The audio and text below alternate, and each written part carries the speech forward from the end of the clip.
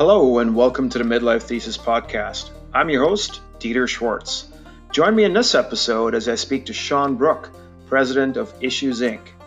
Sean and I will help you define on how you go to the world, and we'll try to get you to be a little clearer on just who you are. Listen in and fasten your seatbelts. Okay, Sean, welcome to the Midlife Thesis podcast. Today, very happy to have Sean Brook from the Issues Inc. Organization join us, and Sean is the president there. And as listeners already know, and just to let you know, Sean, the idea of this podcast is to get a little deeper and get beyond the what we do or what we are into the who we are underneath all that, and to kind of peel away the layers, so to speak, to get to who we are as individuals, and to join or to learn from each other as we join in listening to this podcast. So with that, once again, welcome. And I've made the introduction as to what you do. Maybe we can get into a little bit about who you are. Yeah, Dieter, thanks. That's great. That sounds like a nice, big, juicy conversation. I'm excited to jump in with you. Excellent. Yeah. So the preamble that I made to this podcast, certainly what caused me to start down this road is, I found myself years ago at a party, and I was in an interesting spot in life where people kept asking me what I did, and I have to be honest, I got a little frustrated, and I felt like shouting, "Why don't you ask me who I am? I'm tired of talking about what I do. I really want to tell you who I am, and maybe then I can ask you who you are, and not just what you do." But I wanted to go deeper in conversation, and that's once again what started this podcast.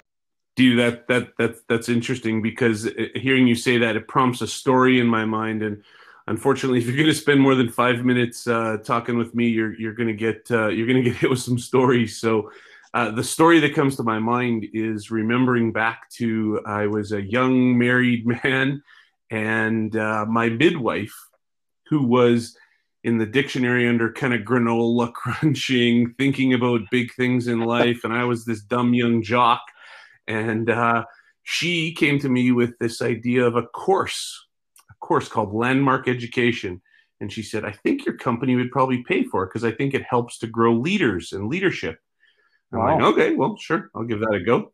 So I go to my boss. He says, "Yep, they're in." So I go to this course. And after the first day of this course, I came home and told my wife that, this is crazy. Like, they're asking me to introduce myself in front of 400 people, and they're asking me to do all these in-depth things. And this doesn't seem like it's really going to help my leadership. And then at the end of the second day, when I came home with a smile from ear to ear, and stood up in front of my wife and told her, "Okay, so today I stood up in front of 400 people and introduced myself as sharing and love." The day before, I had introduced myself as a sales manager, a dad, and all of these basic concepts. And today, I introduced myself as sharing and love. And that was kind of the beginning of a big journey, Dieter, to understanding, how do you fill those shoes? That is, I think that's the other part of this conversation, that as we introduce ourselves in a different way, as you just mentioned, now do we have big shoes to fill, and how do we do that? So as we, some people are now talking about, as a result of current events, they may need to reinvent themselves, and that comes with some trepidation and some concern and uncertainty and well, anxiety probably for some. But I think it's a great opportunity to really get into, um, what do we want to be? Not what are we, but what do we want to be? And how do we make that change? How do we make that leap? Yeah, I heard someone describe it the other day that you don't necessarily have to redefine who you are. You just have to define how you go to the world. And so you and I work in an industry that has not been crushed by this. And Yeah. thank my lucky stars that is the case. But a lot of people are in an industry that has been crushed, and I think that those people that were clear on who they are have a bit of an advantage right now. Because if you're clear of who you are, then that reestablishment, that redefinition of how you're going to go into the world, I think it feels a little easier. I I really like what you said there just now, and I'm still digesting the define how you go to the world. I think that's just an amazing statement, and I really like that. And you're absolutely right. If you are clear on who you are, then it makes some of those interview questions certainly a little easier as you're applying probably for jobs that are currently outside of your comfort zone. If your industry has been affected, and how do the skills that you have gathered in one industry possibly, how do they translate into something else? And maybe, if you were putting widgets from box A into box B, none of those skills will transfer into your new role, and you really have to figure out, how some of the other softer skills or other skills can help you in your new role. So I really like what you said. If you're clear on who you are, that's going to help you a lot. Yeah, and I certainly don't want to make that sound easy because it is not easy. And the fact that you're doing this podcast and I'm attending this podcast suggests that neither you nor I have this 100% figured out. No, not at all. And that, to me, as I said to you earlier on, um, to me, what this podcast has been so far, I'm a few episodes in, what a journey already. What a learning journey it has been for me, and interesting people I've spoken to and their experiences. And I really hope that those that take the time to listen get as much out of it as I have, because it has really opened my eyes, as to we're all on a journey, but it's different, and maybe we don't share that enough. Maybe we spend too much time behind the curtain, or behind our garments of what we do, and we don't want ever to see anybody, the emperor without clothes. So, yeah. So, you touched on it a little bit with the landmark course that you took, and introducing yourself in a different way. Um, can you share some other experiences, or possibly courses that you took that helped you a little bit on the journey of being more clear on who you are? Yeah, absolutely. It's interesting as you're saying or asking these questions. It's triggering certain memories, and the biggest piece, and anyone who knows me knows that this is 100% the truth. Um, the real impetus to my growth of being the man that I am is thanks to my late wife. And she was the one that, when she picked up this hunk of coal that was Sean, I was a kind of a dumb jock that hadn't really thought much about who he wanted to be, or if what I wanted to be able to accomplish in this world. And she drew out of me exactly what it was that I wanted. She didn't tell me who I was going to be. She didn't tell me what I was going to do. She drew out of me who I was and who I wanted to be in this world.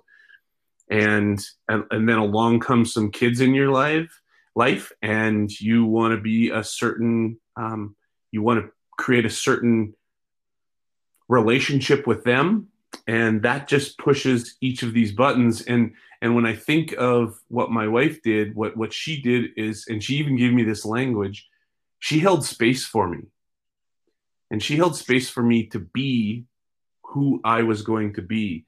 And I think what that means to me now, or at least the way I interpret it, is that you need to have people in your life that, when I say hold space for you, they give you room to do what you're going to do. And I'm not sure everyone has lots of those people. I think everyone has at least one person who has figured out how to hold space for them and let them be who they're going to be, let them shine the way that they're going to shine. And that is the most empowering thing that anyone has ever done for me, is to be able to hold space. And ever since I learned that concept, it has been my main mantra to be able to figure out how to do that for virtually everyone in my life. I'm sure I epically fail at it on a regular basis, but that's my goal, is to try and figure out how to hold space for each of the important people in my life. What a great call to action! What a great way to pay it forward, Sean. I mean, that I'm just once again, I'm awestruck here listening to you, because I agree with you. We do need to let people be who they are, or who they ideally would like to be, maybe, as well. And I think, and I guess I can look at it from a work perspective, and as it relates to, we create job descriptions, and we're hoping to find someone to fit into that box. And as we interview them, we check box 1 through 10, and if they fit into those boxes, then away we go. But then we also have the expectation that, in terms of measurement, in terms of everything else, we want to continue to check those 10 boxes. And it's really only been recently that, to your point, I think there's a bit of a movement to kind of say, well, hang on a second. Are we actually confining this person to try to fit into the box that we created? And they're doing their darn best to do that. But what are we missing? Are we missing something that this person could be, maybe doesn't exactly fit into our box, but man, could take our company to places that we never even thought of? And are we, as I guess I'm making the example of employer here, but are we making space for that in our work? But that can, to me, that translates into any kind of relationship we have. And, are we holding space? And boy, that's, as I said earlier, people give me lots to think about, and I'll certainly ruminate on this for a while. And I appreciate the challenge to try to do that for others. Dieter, I think it's real interesting, because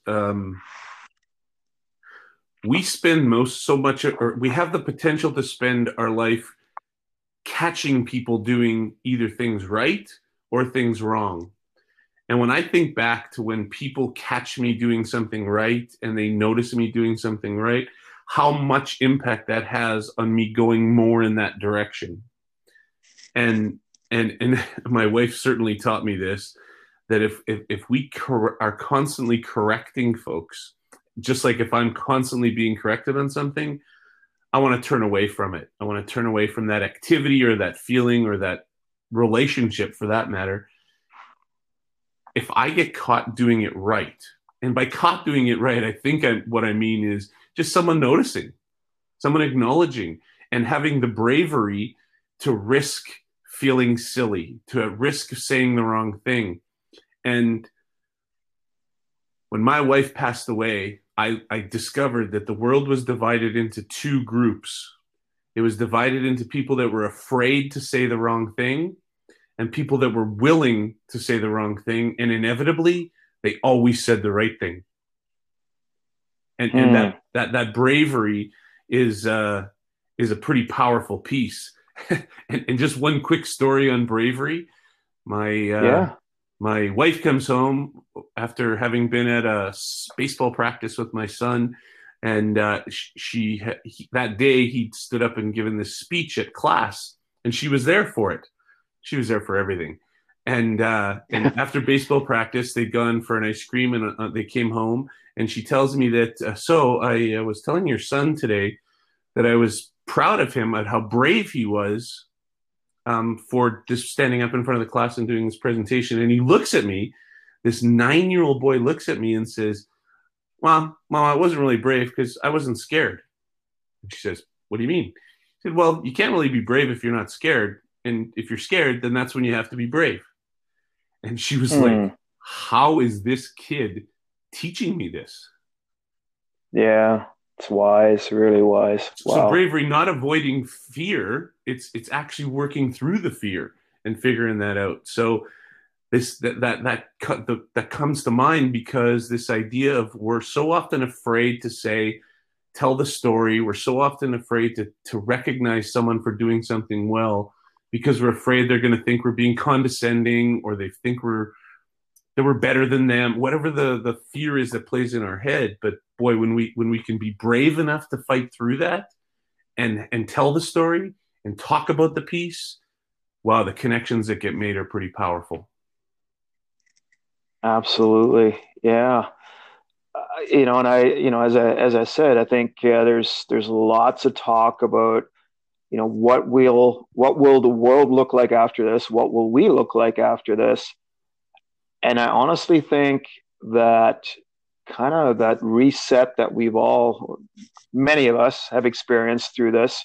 And you're right, we've been fortunate that our industry carries on, and others have had very different and maybe more impactful experience to them. But that whole thought of it's all going to be okay in the end.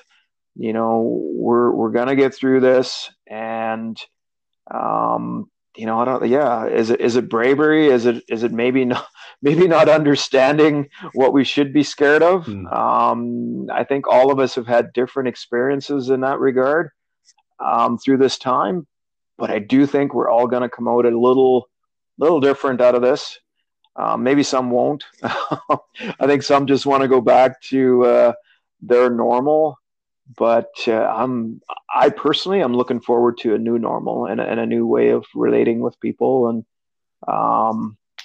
I hope that's going to kind of give some others some incentive to look for ways that they can interact differently. I spent the first 2 weeks of this flat out scared for me, scared for my family, scared for my business, scared for my team at work, basically scared for the world.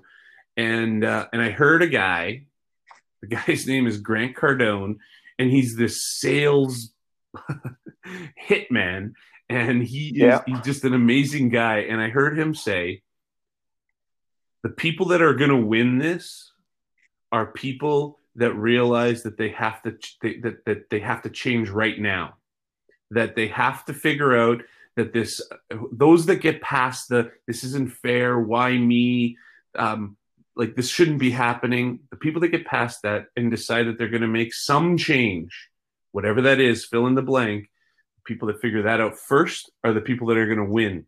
And for some reason, that just smacked me upside the head. That just absolutely smacked me upside the head to say, okay, what do I got to change? And he gave this idea of making a list of things in your life and then deciding if they're an asset or a liability, because what used to be an asset might now be a liability. And how do you think about that from a life perspective? Not a straight up business perspective, but from a life perspective. And that kind of jolt, I think, made a big difference in my way of thinking about how to make it through these changes. I like you, I also follow Grant Cardone, and he's Mr. 10X. Yeah. And many people in our industry, think quite fondly of him, and rightly so. And I totally agree with your assessment of, is it an asset or a liability? I think we all kind of get lulled into that sense of normalcy, and I've heard it called the normalcy complex. We get so used to what's normal, and to others it may be completely crazy, and that's one of the beauties of traveling internationally, which sadly we won't do for a while. But what we consider normal, others don't, and it's good to sometimes shake ourselves out of that whole this is okay, this is acceptable, when it's really not, when it might just be a liability in our life. Yep. And we really need to reevaluate. So yeah, great way to look at it. Dieter, I'm curious how you get to talk to a lot of people in the course of a day. Mm-hmm. Everybody wants to talk COVID right now. And I will admit, I went 1 week where I told myself in all my calls, I'm not going to talk COVID. And that doesn't work because everybody really needs to talk a little bit about it in each one of these calls. But I'm curious, do you have a go-to that is the non-COVID connection? Anything that works? I don't. I don't, and I wish I did. I'm a pretty I guess pragmatic guy. I like to face things head on, and so I try not to shy away from a conversation if it goes there. Mm-hmm. But I also try not to dwell on the negative. One of the things that is just amazing in our industry is people have always just put their head down and kept on going. The ag industry has gone through BSE, and all manner of struggles, the 80s, the 30s before that.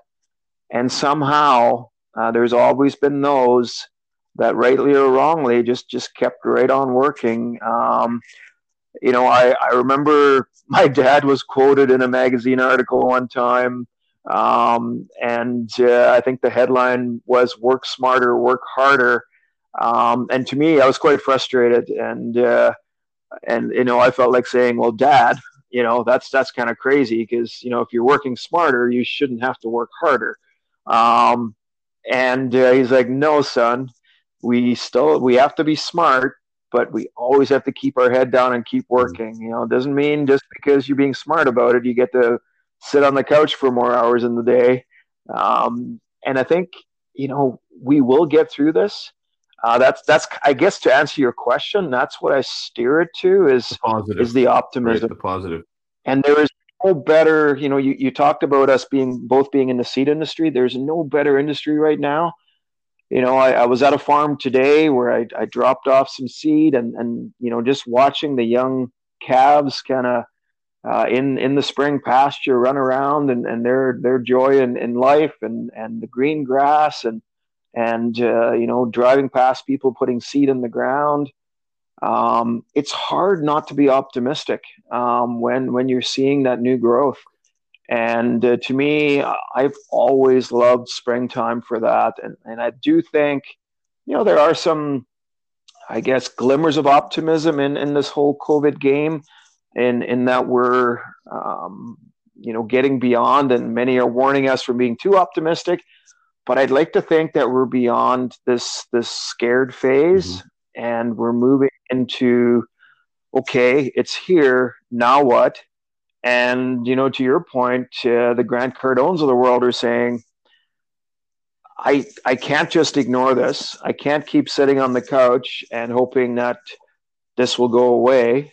I need to take the opportunity to think about what's next and think about what I'm going to do, and maybe, lighten my backpack. It's going to be a tough hike. What am I going to take with me, and what can I leave behind? And it's not going to be an easy road ahead. So maybe lighten the load a little bit, and maybe some of the things I'm hanging on to, I don't need to, and leaner, meaner, smarter, and harder, as my dad would say, I guess. Yeah, exactly. I think that this is forcing people that may have slipped into a bit of a rut, right? Even if like I say, their industry didn't get crushed, but they had slid into a little bit of a rut. It is forcing us to rethink that rut, right? Is that actually the rut that we want to be? Is that who we want to be, to your original point to this whole discussion? Is that who we want to be? And one of the pieces that rings in my head is over the last few years, I've been able to do some great work with the Do More Ag Foundation. And yes, their efforts have been astounding to me. And another story, Dieter, if I can.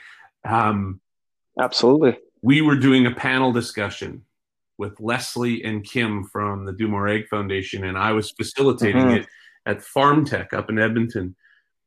And we did this session, and or we were doing a session about Do More Ag, and I wanted to be able to bring well, first of all, we didn't know how many people were going to come. Turned out it's packed. We've got the local news cameras there, and it's massive.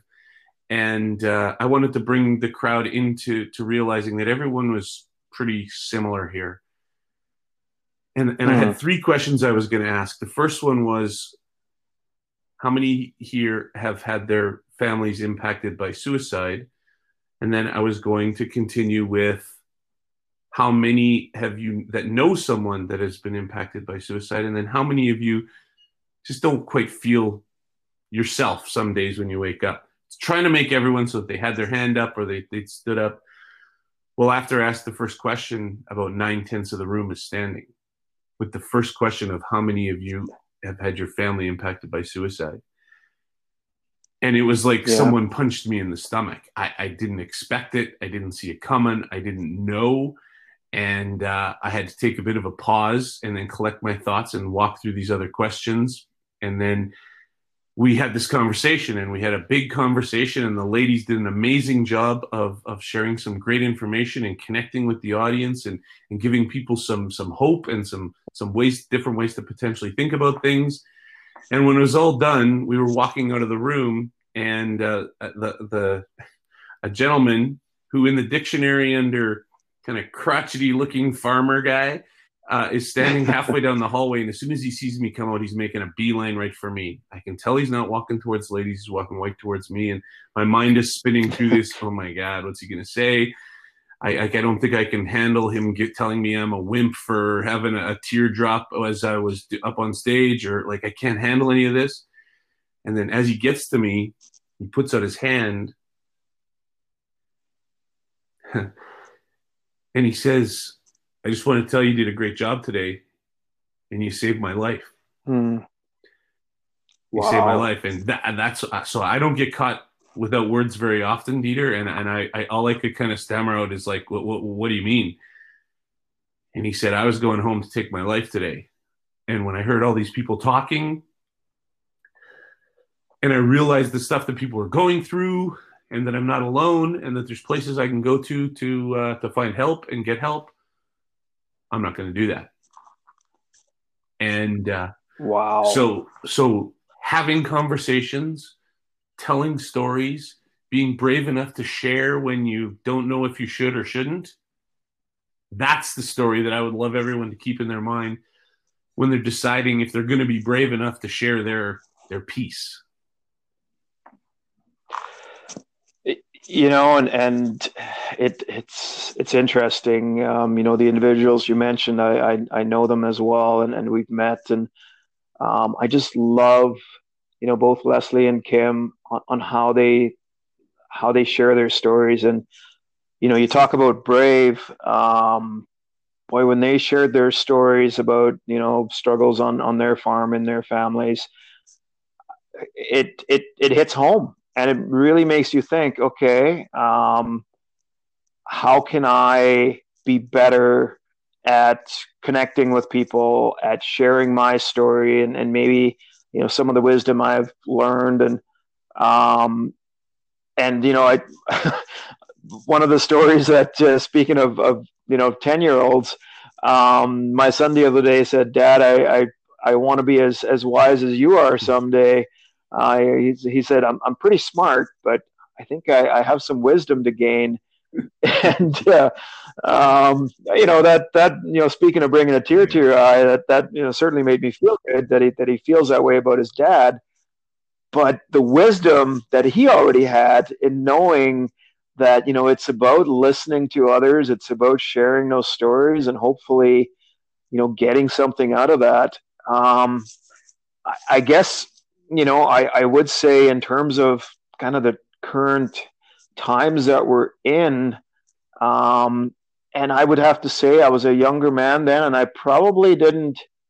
I wish I would have listened more and talked less, but nonetheless, I was there. I heard enough for it to have an impact when, my grandparents would talk about their tough time, coming through World War One, World War Two, and how times were tough and there wasn't a lot to eat, and gardening and just the optimism and animals and just kind of seeing things in front of them and one step at a time kind of got them through.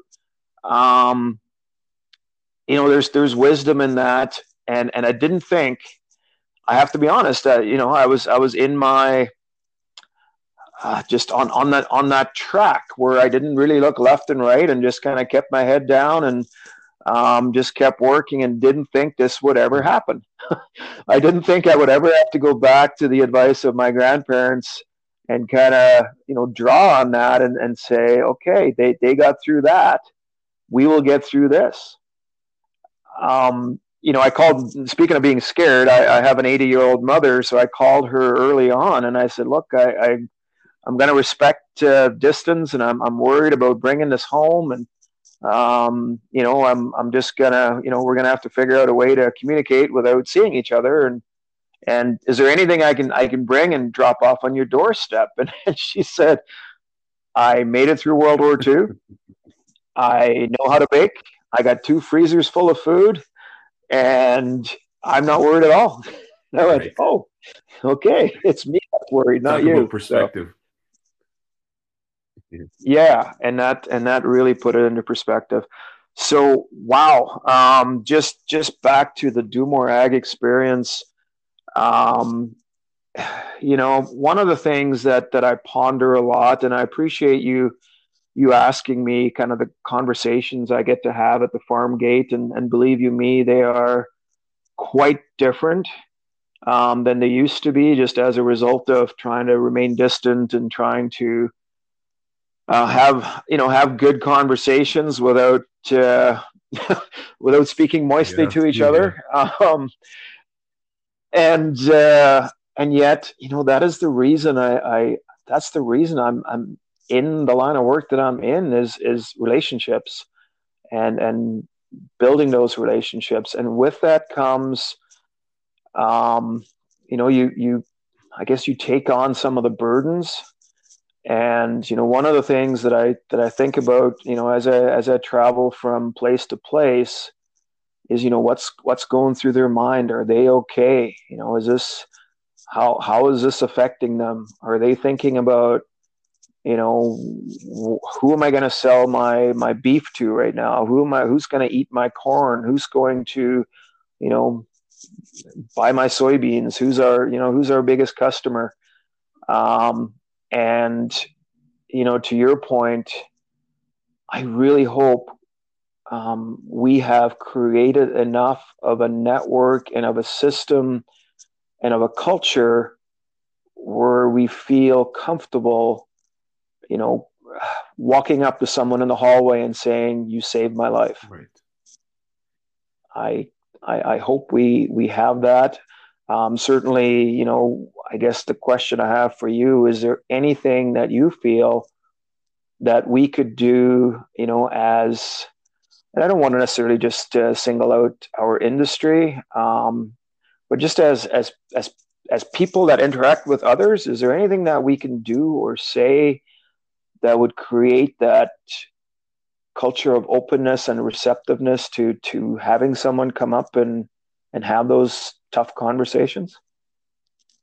Well, thanks for such a small little question, Dieter. No, I know it's the life. Yeah, no, exactly. And I think though that really the connection between a couple of the stories that I've told, I think, is this in my head. When we tell our story, when we're brave enough to acknowledged something that we did that didn't work, when we're able to talk about our feeling, or our mistake, or our success, or our luck, or our love for that matter, that is what holds space for people. That holds space for someone to be able to think about how they feel about that. And then we've given them essentially permission, just like in a normal conversation where you say something, then it gives me a chance for me to say something, and then you to say something. We do that dance. Same goes in the environment where we're trying to ratchet it up a layer. If we just keep talking about how much we miss baseball and the Jets and the you name it, then that's where the conversation stays. Mm-hmm. But when we're able to be brave enough to take it to that other level, then so is the person that we're with. And as we do that, that's what builds that relationship. So, for example, one of the questions I ask people that often catches them off guard, what if we are going down to talking about a lot of COVID, is there one thing in your life that has been positively impacted that you can think of from this experience?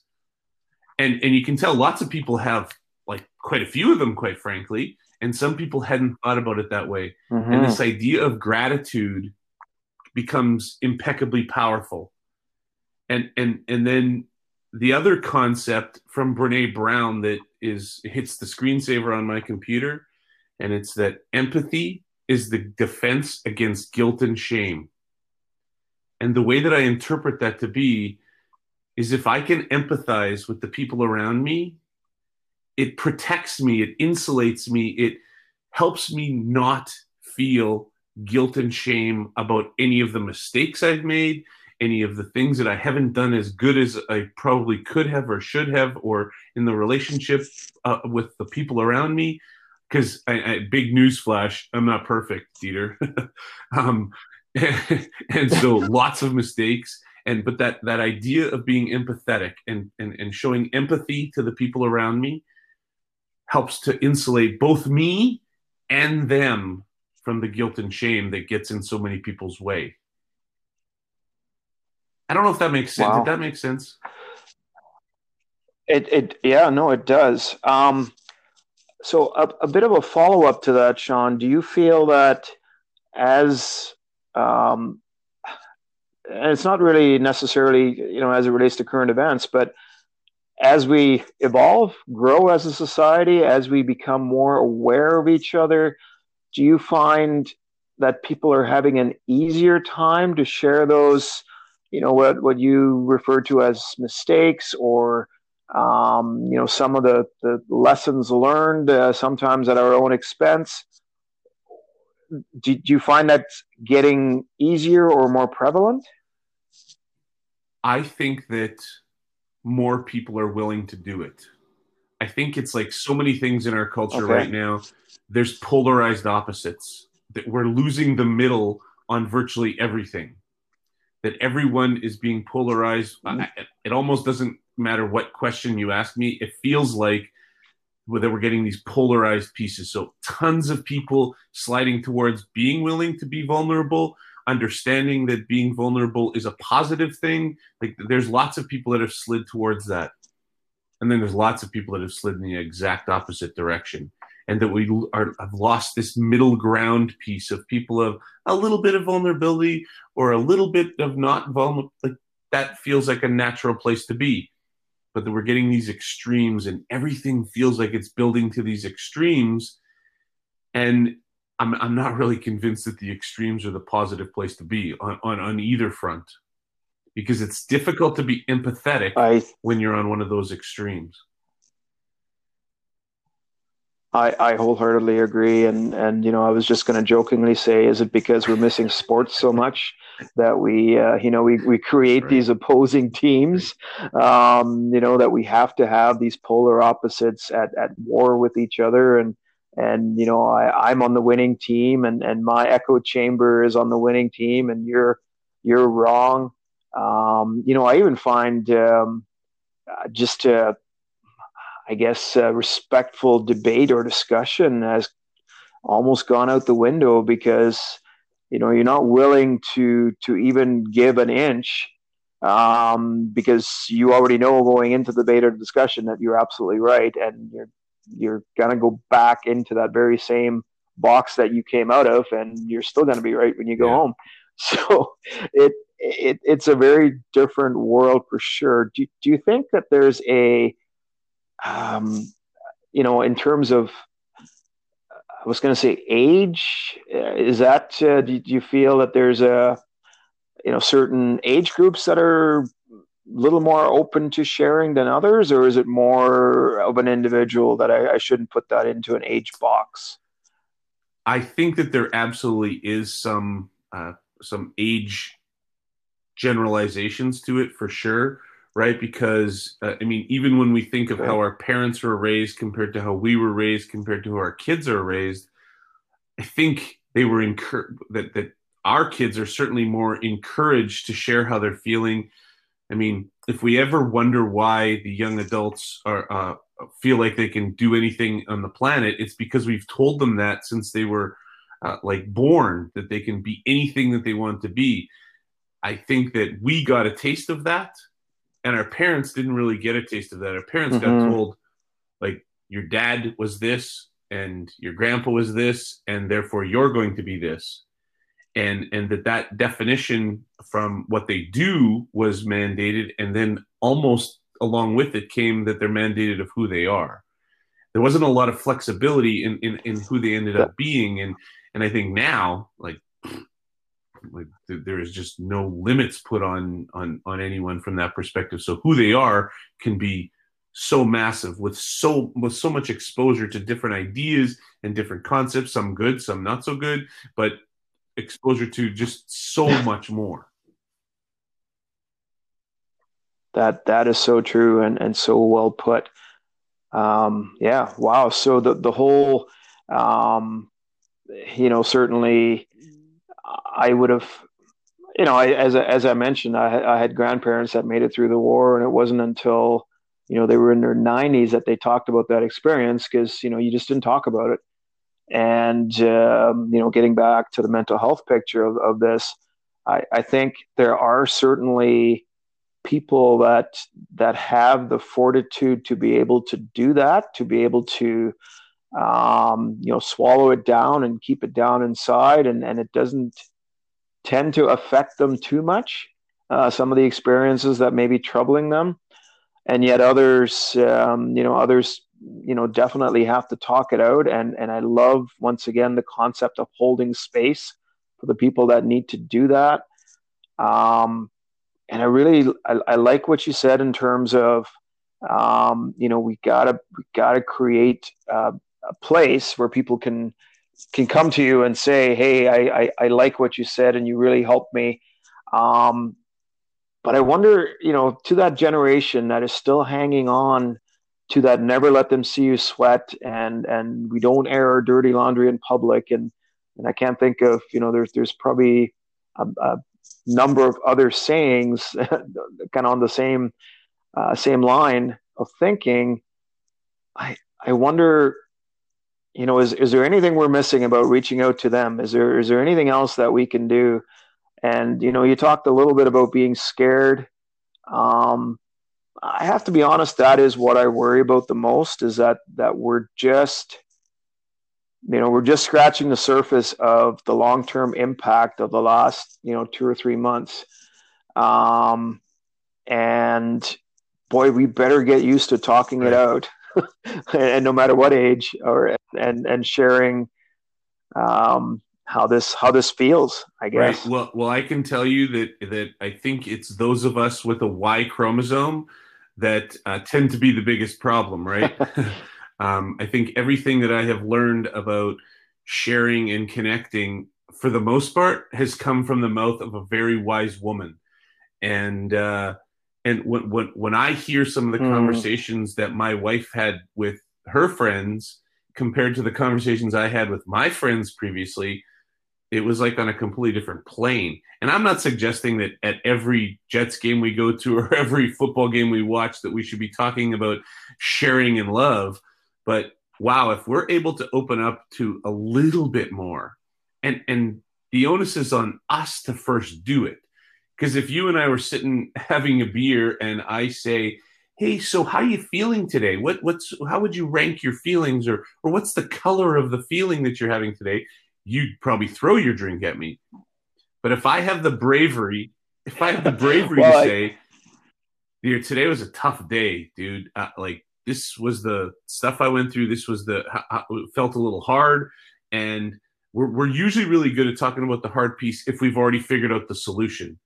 But those of us with a Y chromosome usually not so good about talking about something hard if we haven't figured out the solution. So that if we do that, if we're ever wondering how to hold space for someone, to give them the space to do that, it's to do it with them first. wow. Yeah. And that's, you just nailed it. I mean, we really, Y chromosome or whoever, very solution oriented, right? Very, for every problem, there's a solution. So when I have had conversations with my friends in regards to, what's going on in my life, and when that opportunity was there, um, I often didn't want a solution Right. in return. I really just needed a place to get stuff off my chest, and you know, and yeah, sometimes I wasn't ready to hear a solution or to hear an answer or to, it takes time, but I think the listening, the making space, the making space for more than one emotion though as well. And it's interesting you mentioned that kids are getting better at understanding their feelings. I can't remember if it was kindergarten or grade one. My son came home with kind of um, a chart. It was almost like a wagon wheel of Yeah. all the different emotions. Um, and then I read an article that men really only are allowed by society, and I hope this is changing, are really only ever allowed to show one or two emotions, right? And just to simplify it, it's Right. happy or angry. That whole trope of the angry white man shouting at clouds on the front lawn, Yeah. the Clint Eastwood type. Um, we really need to get beyond that. I mean, if we're going to ask someone, and whether that's male or female, quite frankly, how they're feeling, we better, and I'm going to keep repeating it because I love what you said, we better hold space for their answer. Even if it doesn't fit into our preconceived, uh, notions or understanding or I, thoughts. I think exactly. And I don't know if this is useful or not, Dieter, but the tool that my wife gave me was, if you're unsure of how to continue to hold space for someone, simple, easy 2 words, 3 words, sorry. Tell me more. Tell me more. Tell me more. Tell me Mm-hmm. more. And it is shocking how often you can do this. I I had done the mental health first aid course in Winnipeg. This is probably almost a year ago now, and a couple days after, of course, the way that the law of attraction works, I'm walking down the street and there's somebody behind me, and Mm-hmm. he's swearing and cussing, and you can just tell he's upset, he's distraught. And if I hadn't done this mental health first aid course, I would have crossed the street and kept on walking. And instead, I turned around, and as I turn around, it's this, I'll say, gangy looking young guy, tattooed face, and looking at me like he'd just as soon stick a needle in my eye. And I said, "Hey, partner, you all right there?" And he looks at me and starts to tell me what's going on, telling me about his girlfriend. Something's messed up. The gang's gonna kill him. Blah blah blah blah blah blah blah blah blah.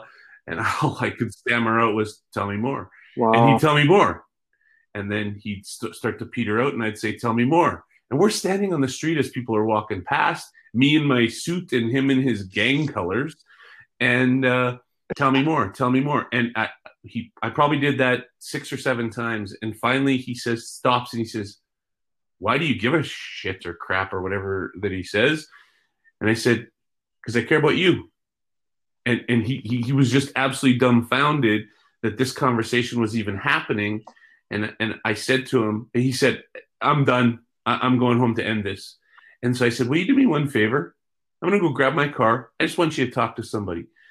So this guy trusts me enough to jump in my car. I took him to the clinic that I just found out about days before through Mental Health First Aid and dropped him off there. And Wow. I have no idea what went from there, but that this idea of you don't have to have a massive connection with people to hold space for them. Imagine when you do have a massive connection with people, how powerful the holding space can be.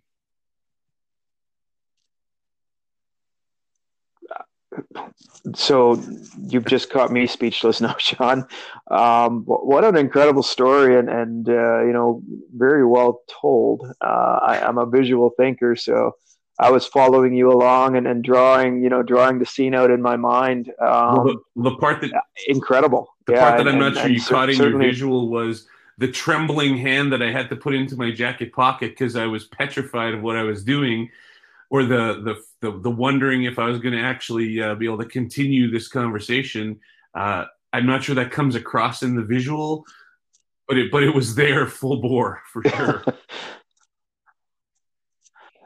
Yeah, no, I pictured you as brave and facing him down, but I think I kind of you really just answered one of my previous questions, and that was how do we get beyond, how do we reach out to these people that may be struggling, and we want to have just those superficial conversations.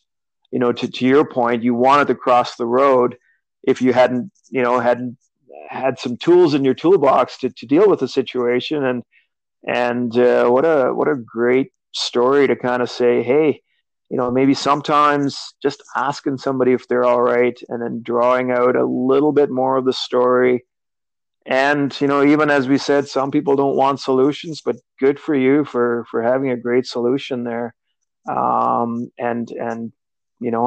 I hope and trust the outcome was good in the end. Only the universe knows, Peter. Um, But I'm sure that and I'm sure he we got what he needed at the time. That's all I can hope for. It's interesting as I was just hearing you respond to that. What struck me is sometimes it's easier to do that with someone you don't know than I think maybe it is sometimes to do it with those people that are so wildly close to you, because there's so much more invested in it, right? It might take a little more bravery to have it with the guy on the sidewalk, but in your heart, it it's a tough thing to think about seeing someone in your inner circle hurt. And in inner circle has various layers to it. So of course I think we do it with our tight family, but our business family, our clients, our people that we work with, our vendors, our partners, it is amazing to me when you can ask them some question that gets them to just do a little bit of a shift, a mental shift away from the normal question to, like, has there been one thing that's been a positive piece? Or and I would love to hear everyone's version of that, because I think everyone has something that they do, even if they don't know they do it. I think they have something that they do to make that connection with folks. So I think you've inspired me to make that my uh, go-to question now for people is, what question do you ask? Thanks for that. Yeah, well, it's interesting times, and you've certainly inspired me as well in terms of, um, you know, I I said early on, this is a great opportunity for me to reach out to more people and to have more phone conversations. And we're all at home and we all have more time. And um, I honestly, as we said, the industry we're in has not been crushed, thank goodness. Mm-hmm. And so it's been busy. This is a busy time of year for us. Um, but I think I'm just going to try to carve out more time to ask those questions. And as you can tell, I love to talk and I love to hear people's stories and I love to share them. This conversation with you is just another prime example of, I I knew you as your job title. Turns out you're a Winnipeg street superhero and a lifesaver, and I would not have known that, without having this conversation. So I, I don't know what else I can add, Sean, other than to say, thank you so much. I hope and trust that others will get out of this what I got out of it. You've left me with a challenge, and it sounds like that's mutual. And just reaching out more, and I hope those that choose to listen to this will do that as well. And what an opportunity for all of us to emerge just a better society out of this. And hey, to all become street heroes and lifesavers would be awesome. I think that's what your next introduction should be at the next 400 person audience. Well, Dieter, I appreciate it, and I think that the bravery you've shown in just taking this step to do this activity, right? I'm sure at some point there was that some little voice that said, "Oh, but is anyone going to care what I have to say about this?" Because we all have that little voice at some point in our heads, and you get past that, and you realize that if it has even a modicum of impact, it's worth it. And so kudos to you for stepping up to make that happen. Yeah. Really what you've done is you held space for me, and then you held space for the people that hear you talk. So good on you. Well, thanks so much, Sean. I really appreciate those kind words.